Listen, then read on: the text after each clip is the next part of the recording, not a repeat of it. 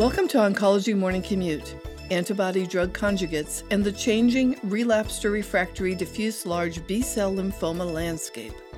Morning Commute is developed by Projects and Knowledge, powered by Kaplan, and is part of a continuing medical education series. This independent CME-CE activity is supported by an educational grant from ADC Therapeutics America, Incorporated. In the second podcast in this series, Dr. Paolo Cammi and Dr. Juan Alderuccio discuss antibody-drug conjugates as treatment options for patients with relapsed or refractory diffuse large B-cell lymphoma. They look at key trial data as well as treatment management in this disease. Information about the faculty and disclosures can be found at morningcommutepodcast.com/BCell2. You can use this link to receive your credit and evaluate this program. The URL can also be accessed in the episode notes. Dr. Cammi is on staff in the Department of Hematology and Oncology at the Cleveland Clinic in Cleveland, Ohio. Dr. Alderuccio is an associate professor in the Department of Medicine at the Sylvester Comprehensive Cancer Center in Miami, Florida. I am your host, Candace Hoffman.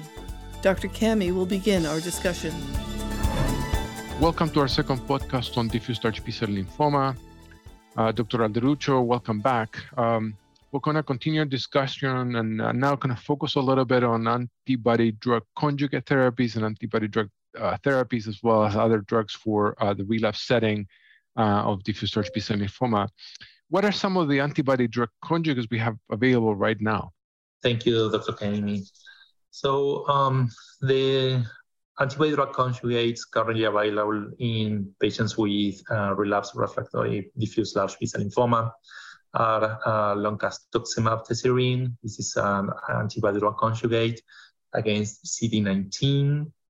Polatuzumab vedotin, that is also an antibody-drug conjugate against CD79B. And brentuximab vedotin, that is an anti-CD30. What is your experience with these drugs using treatment for diffuse large B-cell lymphoma? Yeah, so loncastuximab has been approved by the FDA in patients treated with at least 2 lines of prior therapies. It has approved after results of the LOTIS-2 trial. It's a medication that has been shown a significant overall response rate and CR rate. And I think what is important about the design of the LOTIS-2 trial is that this trial allowed the enrollment of patients with primary refractory disease and also patients with high-risk features, such as patients with double hit and triple hit, that in some of the trials from other compounds in this setting were excluded or were not enrolled this population.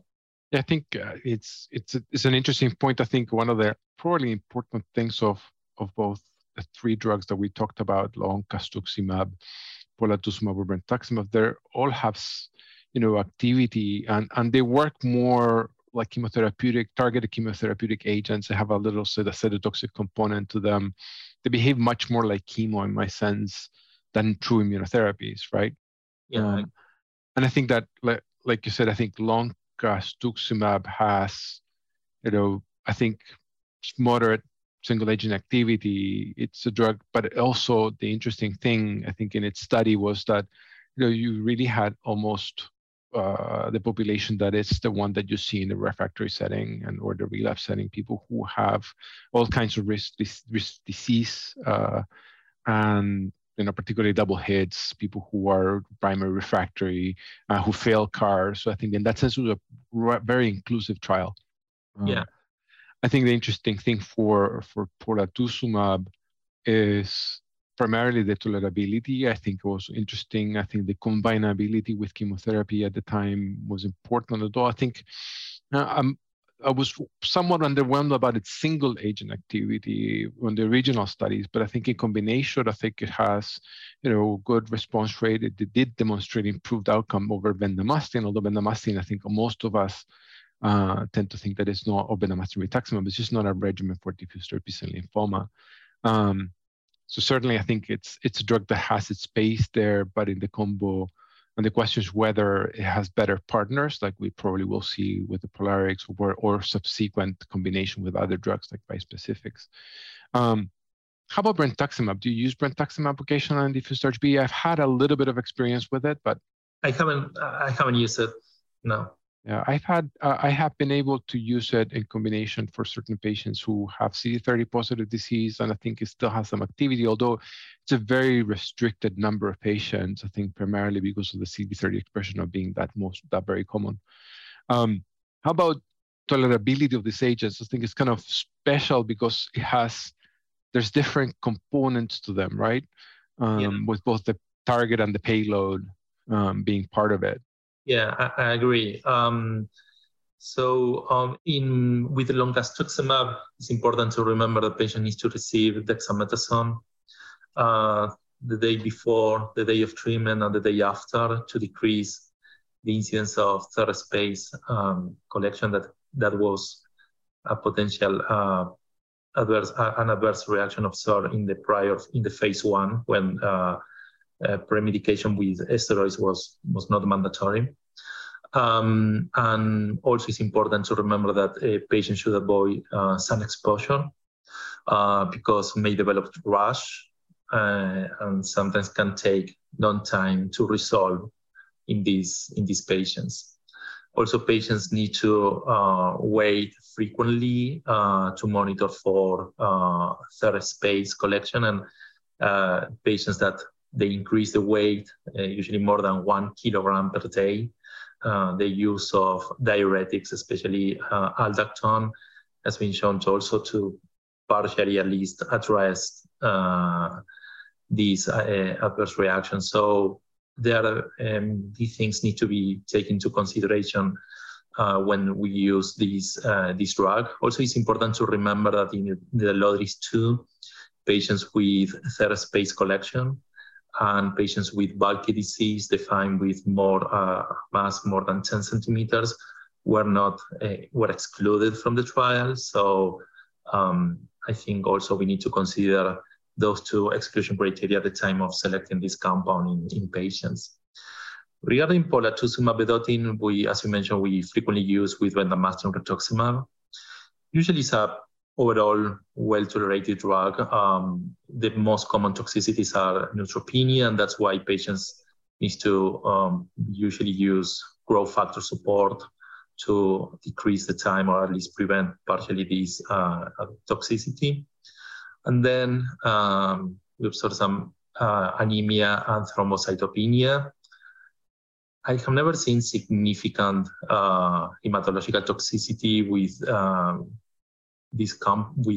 polatuzumab plus bendamustine rituximab. So I don't think that is a limiting toxicity in this setting. Regarding brentuximab vedotin, the neuropathy it can be an issue. So also patients with significant neuropathy were excluded from the trial. Yeah, I agree. I think one of the particular characteristics of antibody drug conjugates as a class is that you cannot really consider them to have a class effect definition, right? Because it's really, you can have different targets and different payloads, and depending on that, you'll see different toxicities. And I think that's probably why you see that difference between loncastuximab and polatuzumab and brentuximab, because the payload is so different, and with a neuropathy component for the latter two, and this sun sensitivity, fluid retention for lonca, which are first in class because the payload is the first one first time it's included in a ADC. Mm-hmm. I think that maybe the hematologic toxicity of lonca, so it's somewhat more pronounced, or it's a little more of a common thing that we're used to manage. Although I think for hematology people who treat lymphoma, hematologic toxicity is not a major issue. I think it does take a learning curve to manage these drugs. I think for lonca, is knowing fluid overload is something that you have to be careful about. You need to, and also think the sun exposure is something that can actually, I think we can do it here in Ohio, but I'm not sure you can do it there in Florida and in the, almost all throughout the year. Yeah, I think the other interesting thing for polatuzumab, bendamustine, brentuximab, as well as loncastuximab, all these drugs have their toxicities, and they have a specific peak and time to kind of develop. And I think at least my approach with both polatuzumab and brentuximab is the moment I start seeing neuropathy, I know I need to start backing up because they can peak rather quickly. And I think with loncastuximab, it may be rather similar, except that the presentation is different, right? So I tend to, the moment you start seeing fluid retention, you should start thinking about doing interventions. You need to make sure you get the steroids before. So I think that rapid escalation of adverse events without intervention is something that you need to kind of be aware of as a practitioner. And definitely the sun exposure is something that I think we weren't used to as much with most of the drugs that we use, although I think it's something we should be telling to patients, even with chemotherapy. How do you think this all fits in the armamentarium now, considering that we also have tafasitamab lenalidomide with a study that the L-MIND study that allowed treatment second line and third line? How do you include these drugs kind of in your decision tree of relapse diffuse large B-cell lymphoma? Yeah, that's an interesting question. So usually I prefer, so as you mentioned previously, there are data supporting the use of loncastuximab after CAR-T failure patients. So if a clinical trial is not available in this setting, especially the use of bispecifics, my choice in this setting is to use loncastuximab based on publications on the use of loncastuximab after. I try to, I do same as in the trial, I repeat the biopsy and make sure that the lymphoma still express CD19 before the use of loncastuximab. Tafasitamab with lenalidomide and polatuzumab vedotin both were approved, and the trials were in patients that were not eligible for transplant. So if a patient has worse performance status, probably my selection will be to one of those. And I usually choose based on the presence of comorbidities or presence of already. If the patient already has neuropathy, I would try to avoid the use of polatuzumab vedotin because although the incidence of neuropathy is lower compared to brentuximab, maybe an adverse reaction of this compound. So in that population, I will use tafasitamab lenalidomide. Also, in the subgroup analysis of the bendamustine rituximab with polatuzumab trial, patients with GCB subtype didn't respond well. This was a ad hoc subgroup analysis, but I try to don't take decisions on subgroup analysis, but the same data was observed in the POLARIX. So it seems that polatuzumab vedotin is not so effective in patients that do not present an ABC phenotype. So in a patient with GCB, I may more inclined to use tafasitamab with lenalidomide. It's interesting. I think that the abundance of options right now, I think we considering, and this is not even talking about CAR-Ts, right? This is a patient that we would consider either after CAR-T or a CAR-T ineligible patient. I think the way we're making our decision to offer different treatments probably varies about how much comfort we have with our treatments, how much we've used them. We are both spoiled in the sense that we probably have trials for most of these patients for whom we probably don't use many of these drugs because we're putting our patients on trial. But I think it really comes to kind of having a little decision tree and algorithm that maybe is a little bit different for everybody. I have not necessarily taken into account the cell of origin for use of polatuzumab based therapies, but I think that it may be an observation that's valid. I think I found it interesting that both in front line and second line or second, third line would be an issue. for a drug that you would think that would be cell of origin agnostic, correct? But on the other hand, for me, it's similar, although not exactly the same. I think I tend to prefer to use tafasitamab in the second line. I think half of the patients who were enrolled were patients who were transplant ineligible. Now I think CAR-T eligible patients would go that. I think the chances of response are probably rather higher on that group. Late relapsers, it gives me a little bit of option. It's usually for the elderly or very elderly patients for whom that alternative is an option. I tend to worry a little bit about the doses of lenalidomide. And I think that hematologic toxicity may be underestimated in that group, and it's probably a little bit higher in real world.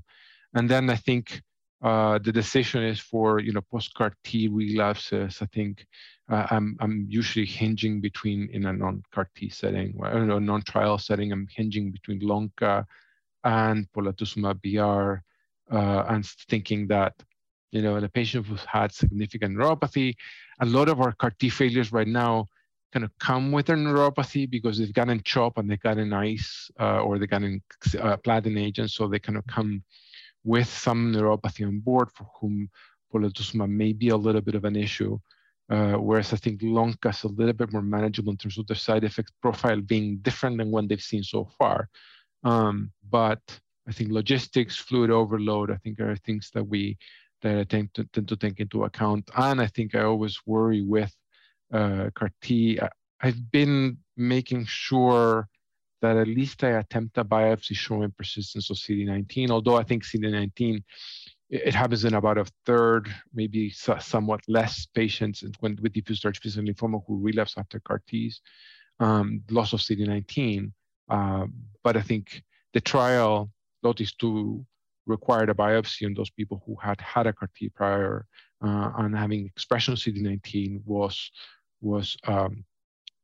desired for patients to be enrolled. Not sure that necessarily is necessary for a response. Maybe it's lower rates of expression of CD19 are still useful for Lonca, but I think that was kind of how patients were enrolled, so I still check it. Yeah, I agree.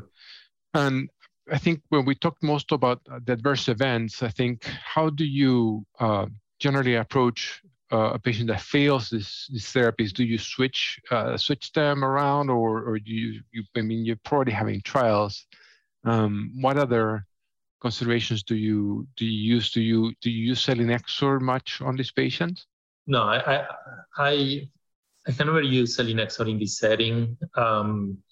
The overall response rate in the trial was pretty low, was around 28% overall response rate with a CR rate of 12%, and also associated with a safety profile that may produce significant thrombocytopenia, and the nausea associated with vomiting is not a drug that I have used, and I usually select other agents before choosing selinexor. Have you used it?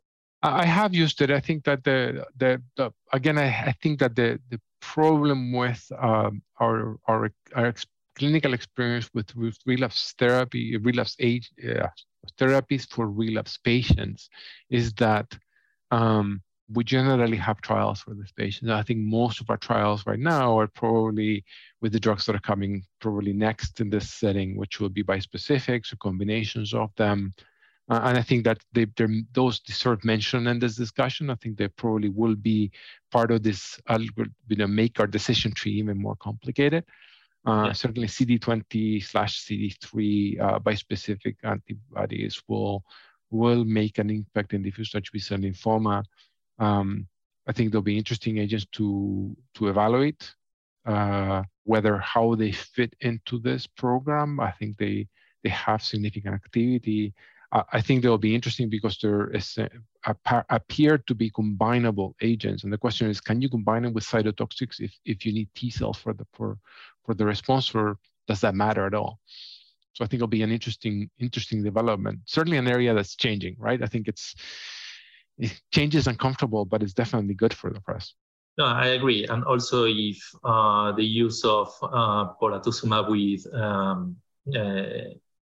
in the frontline setting in diffuse large B-cell lymphoma may change how we use in the second line. If we decide to use polatuzumab in untreated setting, I would probably select other agents rather than polatuzumab and bendamustine rituximab at the time of relapse in the same patient. I agree with you. I think that that's something that that I'm not sure that everybody will adopt polatuzumab R-CHOP, but I think that we'll see it in a significant proportion of our patients. And I think we'll have to adapt, because I think that we don't know if we can re-expose patients to polatuzumab and obtain a response. I think most of us, kind of our oncology training says, don't re-expose the patient to a drug the patient failed or that failed the patient. But I think in theory, I think that we've seen it with brentuximab, the re-exposure to brentuximab sometimes can achieve responses. It's definitely a shifting rug where things are moving. We'll see a mixture of patients that are relapsed after R-CHOP, patients that are refractory to polatuzumab at the beginning, polar-CHOP at the beginning. So it's kind of testing our adaptability to choose what is best for our patients. And in addition to this, new drugs coming up on this refractory setting, and CAR-Ts kind of, like I said before, taking most of the oxygen out of the room. So it's very interesting. Yeah. Thank you very much. I think we'll conclude this section of the series and we'll move on to the next subject. Thank you. Thank you. Remember, to receive your credit and evaluate this program, please visit morningcommutepodcast.com/bcell2. Look for all of the episodes in this series and all of our other podcasts on your favorite podcast streaming services, or download our Morning Commute app. Thank you for joining us today.